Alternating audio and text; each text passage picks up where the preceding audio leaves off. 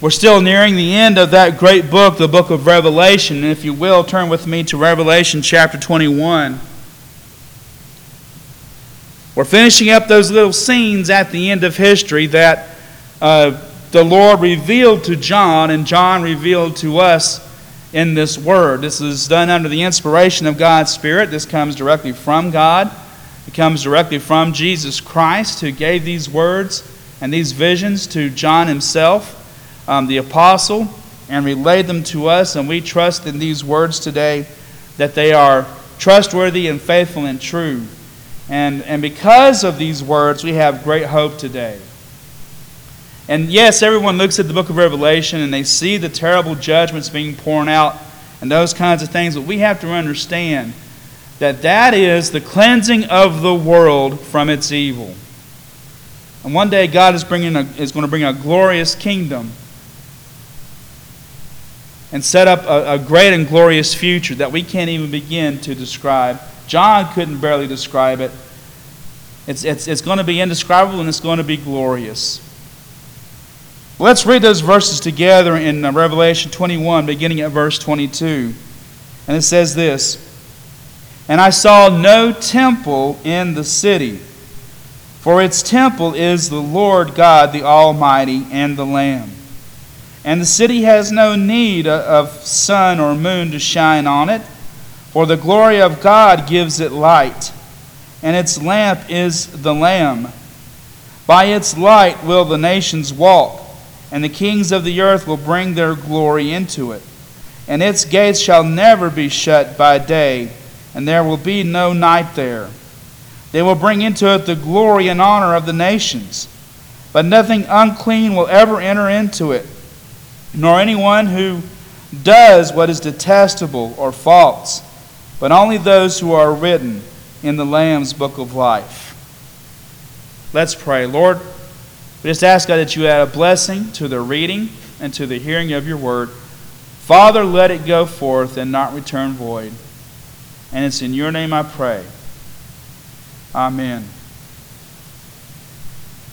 As human beings, we have this innate desire within us for what I would call transcendence. To move beyond ourselves, to move outside of ourselves, looking for something beyond just us and something beyond this world. And the reason I know that is simply observing human behavior, because we are so much into entertainment. Entertainment is our way of transcending the regular world of our lives, of going past work, going past the government and politics. Unfortunately, politics is inserting itself in entertainment nowadays. But our love for entertainment, our love for moving outside of the normal warp and woof of our lives, I think is a sign of that transcendence. A child playing and their imagination is their form of transcendence, of moving outside the reality of their world, and they have such great and wonderful imaginations. But we're constantly looking for something beyond ourselves. And some people, as they've grown older, have turned that into a pursuit for God and His glory. To find God in somewhere in anything. Now, some people have given up and have become atheists, and they become nihilistic. And for them, there's nothing outside of this world, and it just ends. And the only transcendence that we can find is in this life, a small bit of transcendence. But we're always looking for that thing beyond ourselves. And I think it has to do with the fact that God made us in His image and for His glory. And we want to seek out that glory that's beyond the world. Something brilliant, something wonderful, something pure and unadulterated, the glorious light. And people tend to like the light better than they do darkness in general, even though we have this sinful nature within us that pulls us towards darkness. But people tend to want to be in the light. They want that light. That they want light within themselves. They want something, brilliant and wonderful beyond this life, and we're constantly looking for it. And what the Bible has done from the very beginning is shown us that there is something, or I should say someone, beyond this world who awaits us in this beyond, in this transcendence, and is there waiting for us, and He is very, very real. He has made us to desire that transcendence. He's made us to desire that glory. He's made us to be people who worship. And that's something that's within us that we want. We're constantly pursuing that which is beyond us. And I think that's explained here in the book of Revelation. There is a divine glory waiting for us at the end of history, where it says the nations will enter into it, and they will bring their glory and honor into it, and in homage of this great and glorious God. In the Old Testament, we see images of this glory of God in the world. And it shows up in various places. The rabbis called it Shekinah glory. And Shekinah is a Hebrew word just meaning present or appearing or revealed. Something that's been revealed in the world. And in the Old Testament, when this Shekinah glory showed up, at first it showed up in the garden with God's own presence with Adam and Eve. But because of their sin, they lost that presence. And after that, the Shekinah glory of God showed up within nature. Different aspects of nature. Like Moses seeing the burning bush. Or the Israelites seeing a pillar of cloud by day and a pillar of fire by night, guiding them through the wilderness years. And God blessed them even though they were sinful. God's pillar would rest every year, would come to the tabernacle and rest on the mercy seat so that the priest could go in and do the Day of Atonement sacrifice year after year after year. The Shekinah glory of God showed up in nature, sort of hidden. And I would say that the greatest appearance of the Shekinah glory of God, this appearing glory, came in Jesus Christ, hidden in human flesh, and dwelled among us and lived among us. And, that glory was in Christ.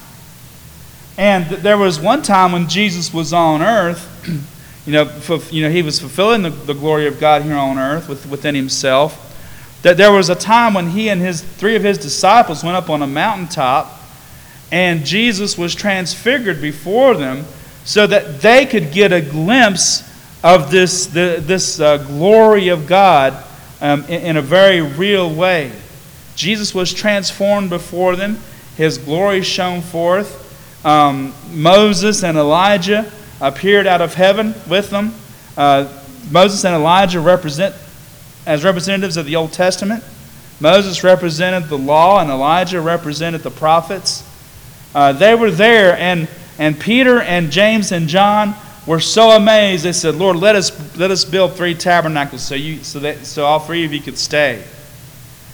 And all of a sudden, Moses and Elijah disappeared, and there's only Jesus. And I think that makes some great symbolism in the New Testament and the Gospels. That Jesus is the only one to be glorified, and He is the only glory that we need to see. But God appeared in various ways over the history, in different ways, showing His glory, giving people glimpses of His glory. And here at the end of history, it says here, there is no more temple. There is only the Lord God shining forth as the source of light in this new and glorious Jerusalem that's coming in the future. God is the only source of life. He's the only source of light that's needed there. His glory, His splendor, and majesty will show forth. In the Old Testament, again, the temple was the sign of God's presence with His people. It was the house, a place where they could come and worship Him, and that God would come down and meet with them. Before the temple, there was the tabernacle, But the temple reflects the tabernacle in its construction. The tabernacle was meant to be a temporary shelter that moved back and forth through the wilderness. It was portable. The temple was permanent, and it was in the center of Jerusalem. But even in the symbol of of that old temple, it was showing that this temple really represented the earth. Because inside the temple, there was this 7-branch candlestick. You've all seen images of that. The Hebrews call it the menorah. And within the one in the temple, the 7 branches had pomegranates engraved on each of the branches. And there are some scholars who say, well, that symbolizes the tree of life that was in the garden. There was the showbread, which was placed on a table off to the side, and that was a symbol of God's provision, providing for them in the Garden of Eden. They had a wash basin, and the one in the temple was large enough where the priest could walk into it and dip into it and then cleanse themselves and come out. They called that bronze laver the sea, which is interesting. And then behind the veil, what was called the Holy of Holies, where the mercy seat sat, there was this curtain, and the tradition is that curtain had a sea of stars on it. And of course, behind the sea of stars, behind the physical heavens, was the heaven of heavens where God dwelt. But through Jesus Christ, when he was here on this earth, and he came into Jerusalem, and his disciples were with him, and they were asking Jesus, do you see the glory of this temple, how wonderful it is? And Jesus told them, he says, there's coming a day where there will not be one brick laid upon the other at this temple. It's going to be gone. Now, I'm wondering if Jesus meant this scene here in Revelation. But even before all this happened, history says that the Romans came in.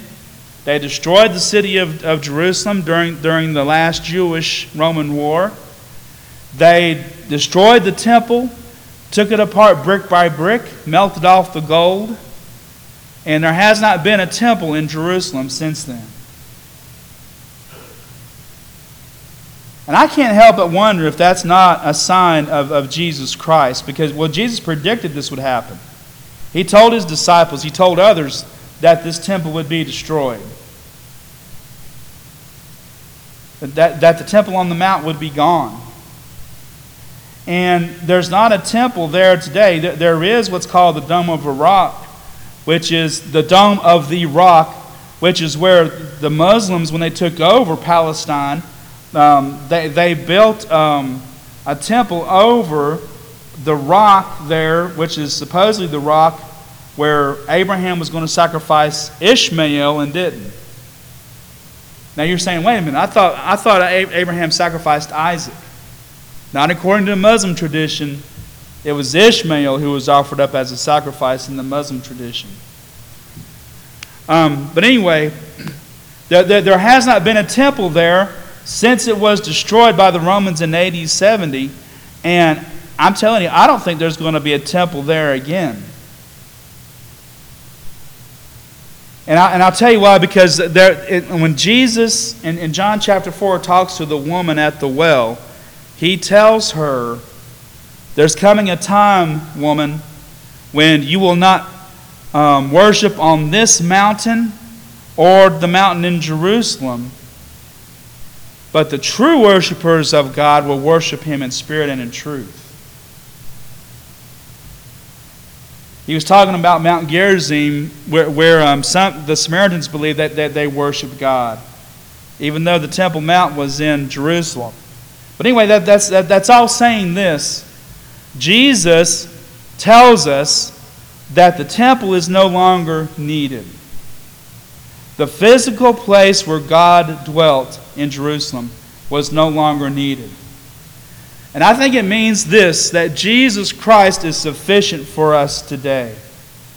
In other words, He is all that we need. We don't need a dwelling place for God here on earth. And there's reasons for that. The Apostle Paul teaches us, and others, that we have become the temple of God's Spirit. When Jesus Christ suffered and died on the cross for our sins, He put an end for all time this separation between us and God. The physical temple represented not only God's dwelling place, but it also showed us our separation between us and God. Because we could not go past that veil. Only the priest could do that once a year to offer sacrifices. The veil between God and the outer part of the temple was there. But on the day Jesus died, the book of Matthew tells us that curtain was torn in two in a great earthquake. And Matthew said that on purpose to emphasize the fact that through Jesus Christ there is no more separation between us and God. Jesus' sacrifice has cleansed us from our sins. Those who believe in Him, those who receive it, He has cleansed us from our sins so that God's Spirit can enter into our temple. The temple of our bodies. And everyone who believes in Jesus Christ and everyone who's accepted Him has God's presence in their lives within them. Jesus said that the Comforter would come, Jesus Christ, and He would show us all things and teach us all things. That He told the disciples to wait in the city of Jerusalem, to be clothed with power from on high from God. And in Acts chapter 2, at Pentecost, God's Spirit was poured out on all flesh, all those who believe in Him, all those who accept God as their Savior. And it says their sons and their daughters would prophesy. Their old men would dream dreams. All of these wonderful and great things would happen when God's Spirit was poured out upon all flesh. All those who believe in Jesus Christ. All those who have accepted Him as Savior. We have God dwelling within us. And we are the temple. I'm saying all this to say this. That there is no need for a temple, a physical temple in Jerusalem now. Some scholars predict or try to say that because there's a temple mentioned in Revelation, that there's going to be an end times temple that's built before Jesus returns. I don't think that's going to happen. It could happen, I suppose, but I don't think that's going to happen. Because the temple, shows that they're trying to put God in a box, so to speak. Even though that was the place God chose to come and meet with His people in the past. The temple represented what God was going to do in the future. That the whole earth would be filled with His presence. That the separation caused by sin would one day be gone. And that God would not be contained in houses built by men, by human hands. But His promise was that He would come and dwell with us. And where does He dwell? He dwells in the hearts of believers, in the lives of believers. But now at the end of history, Paul says that the Spirit is a deposit guaranteeing our future salvation. The Spirit is a deposit that He's given us to dwell with us right now. But in the future, what's contained within us in an invisible way, we don't see it, it's going to become visible. And when the New Jerusalem comes down with its 12 gates and its 12 foundations and all of its glorious jewels and the streets of gold and its glorious buildings, when it comes and we walk into that city, there's not going to need to be any temple because we'll see God face to face. We'll see His glory. And His light will give light to every part of that city and the whole world that exists at that time. His glory will be seen by us. God in His glory. His glory represents the weight of His presence. His glory is unmatched on the earth. In fact, it says all the nations who believe, and there will be some nations who come to believe in God and make it into this glorious kingdom. The book of Revelation talks often that through the judgments there are some who will come and believe. It also says there are some who will reject God and refuse to believe. But the ones who accept God, the nations who accept God and come into this, it says that they're going to bring their glory and honor into the nations. They're going to be casting their riches and their splendor and all those things before God's feet. They're bringing their glory into this kingdom and giving it over to God. And so shall we ever be with the Lord. We don't often see this kind of majesty or brilliance here on earth because we live in such a darkened world. It used to be that, especially before World War I, we would often see the splendor of these kingdoms and coronations and those kinds of things.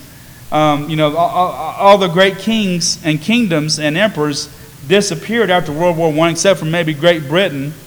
And the last time we've ever seen such, glory and splendor through a monarchical coronation is with Elizabeth II. And even back then, it was black and white on our TVs, and many people watched her coronation. It was a splendorous kind of thing. But we don't see that kind of majesty and glory on earth anymore. The days of kings have long passed, and now we just have what we call the nation states. But the best times that we can experience God's glory is in worship, and that's what we have to be content with. Is gathering in a place like this and worshiping God, realizing that we're carrying His glory within us. His presence is within us. And when we gather in worship like this, God is especially with us. And so what we need to be doing as believers, number one, if we're the temple of the Holy Spirit now, and we're awaiting that glorious future with God, what we need to do is recapture a sense of awe in our worship. Singing hymns and those kinds of things and praying, those things are great. But even they can become rote things. Things that we just do over and over again without putting much thought into it. But what we have to do in our own hearts is come, in a way where we're leaving the world behind for just a moment and entering into the transcendent glory of God. That's not always easy to do. The world of work and the world of dealing with people and the world of family problems and the world of pressures from both without and from within.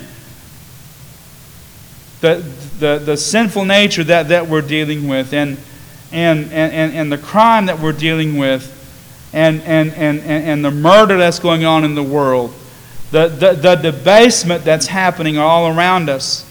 It's hard for us in our hearts and minds to leave those things behind in the moment of transcendence. But this is why the Sabbath is so important. This is why transcendence is so important. This is why worship is so important.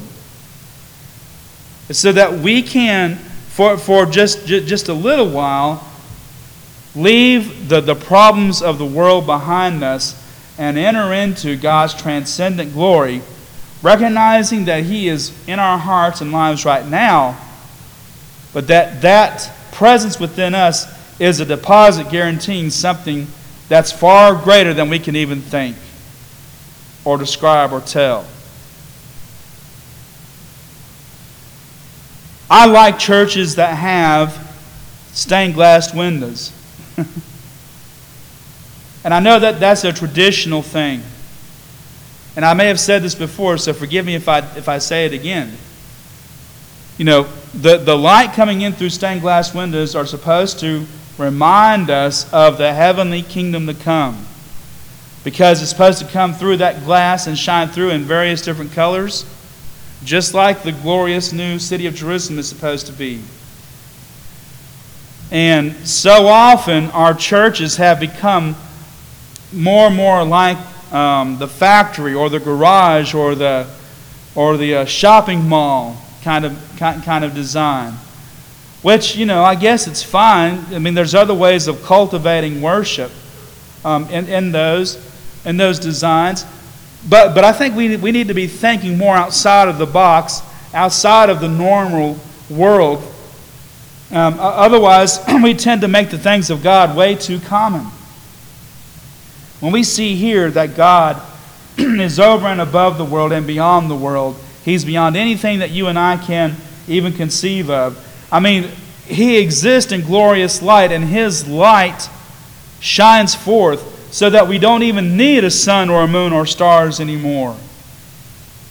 And that there is no more night in that glorious kingdom to come. That is brilliant, pure, unadulterated glory and majesty that awaits us. And we need to, in our hearts, when we come to worship, we need to come with this attitude that, Lord, I'm leaving the things behind of my week. I'm leaving behind my stresses and anxiety, and I'm focusing on You this morning. I'm transcending the world in my own heart and mind, and I'm moving towards You. We need to cultivate that in our hearts and lives. The other thing I would say, besides transcendence and focusing on God's glory, is that we need to keep our temples pure. We need to keep our temples pure. The Bible tells us that we can be free from sin, that we can die to sin and be alive to Christ. Now, it doesn't mean that there's a sinless perfection, but what it does mean is that my desire is for God. Even if I make mistakes, my one desire is for God. And so I strive to please Him by keeping my temple pure. There is a sense in which the Holy Spirit does that, because the Holy Spirit helps us in that. The Holy Spirit points out our faults and failures, and it points out the things that we're doing wrong, so that we can repent and have those things removed from us and try to live for God as we should. And we're actually meeting God's standard of perfection when we say, I love the Lord my God with all my heart and soul and mind and strength. And we mean it. And I love my neighbor as myself. And I mean it. That's all God expects from us. He doesn't expect us to be completely sinless. He doesn't expect us to be completely mistake-free. But we can be free from a heart that says, I'm going to do what I want to do, and I don't care what you think, God. God wants to free us from that rebellion within us. And that can happen if we allow His Spirit to move. And then we've got to strive to keep ourselves pure from the stain of the world. We've got to turn to God's Spirit and ask Him to help us and guide us. We have to stay away from the things that tempt us, because temptations are going to come regardless of what we do. But we can overcome them through the power of Christ and through the power of His Holy Spirit. And we need to do all that we can to keep ourselves pure, our temple pure for Him. And by pure, I'm talking about sin. I'm talking about defilement. Some people when they talk about keeping your temple pure, they're talking about the physical body. And even Paul says there is some value in keeping, your physical body pure. But he says the focus is on my soul, my spirit within me. We need to keep our hearts and lives right with God if we expect to see Him in His full glory on that day in the future. Because it says here at the end, nothing unclean will enter there. He's talking about sin. He's talking about the things that go against God. Nothing unclean will enter into that glorious new kingdom. We need to keep our hearts and minds pure. We need to stay away from what the Bible calls sin and allow His Spirit to work within us to keep our temple cleaned out and pure. So that's the invitation today. Have you experienced that transcendence in worship? Have you been able to move outside of the anxieties and troubles and trials of life and focus on God and ask Him, Lord, show me your glory as you did long ago in my life, and my family? I need your presence, Lord, now. Yes, I'm holding out hope for that glorious new future in you. But you've promised me a modicum of that now in this life. Even in all the strife and trouble that's going on, you've promised me your presence. And I need it in my life, Lord. Help me to transcend what's going on in the moment and really see you high and lifted up so I can worship you. And then just ask yourselves, Lord, am I keeping my temple pure? Am I staying pure before you? Lord, I have all kinds of temptations being thrown at me. Have I overcome them? Can I keep myself pure because I know that there's a contained glory within me? The presence of your Holy Spirit. And I want to be in that kingdom when it comes, Lord. Forgive me of my sins. Cleanse my temple within. Help me, Lord, to be a house for your glory. Let's stand.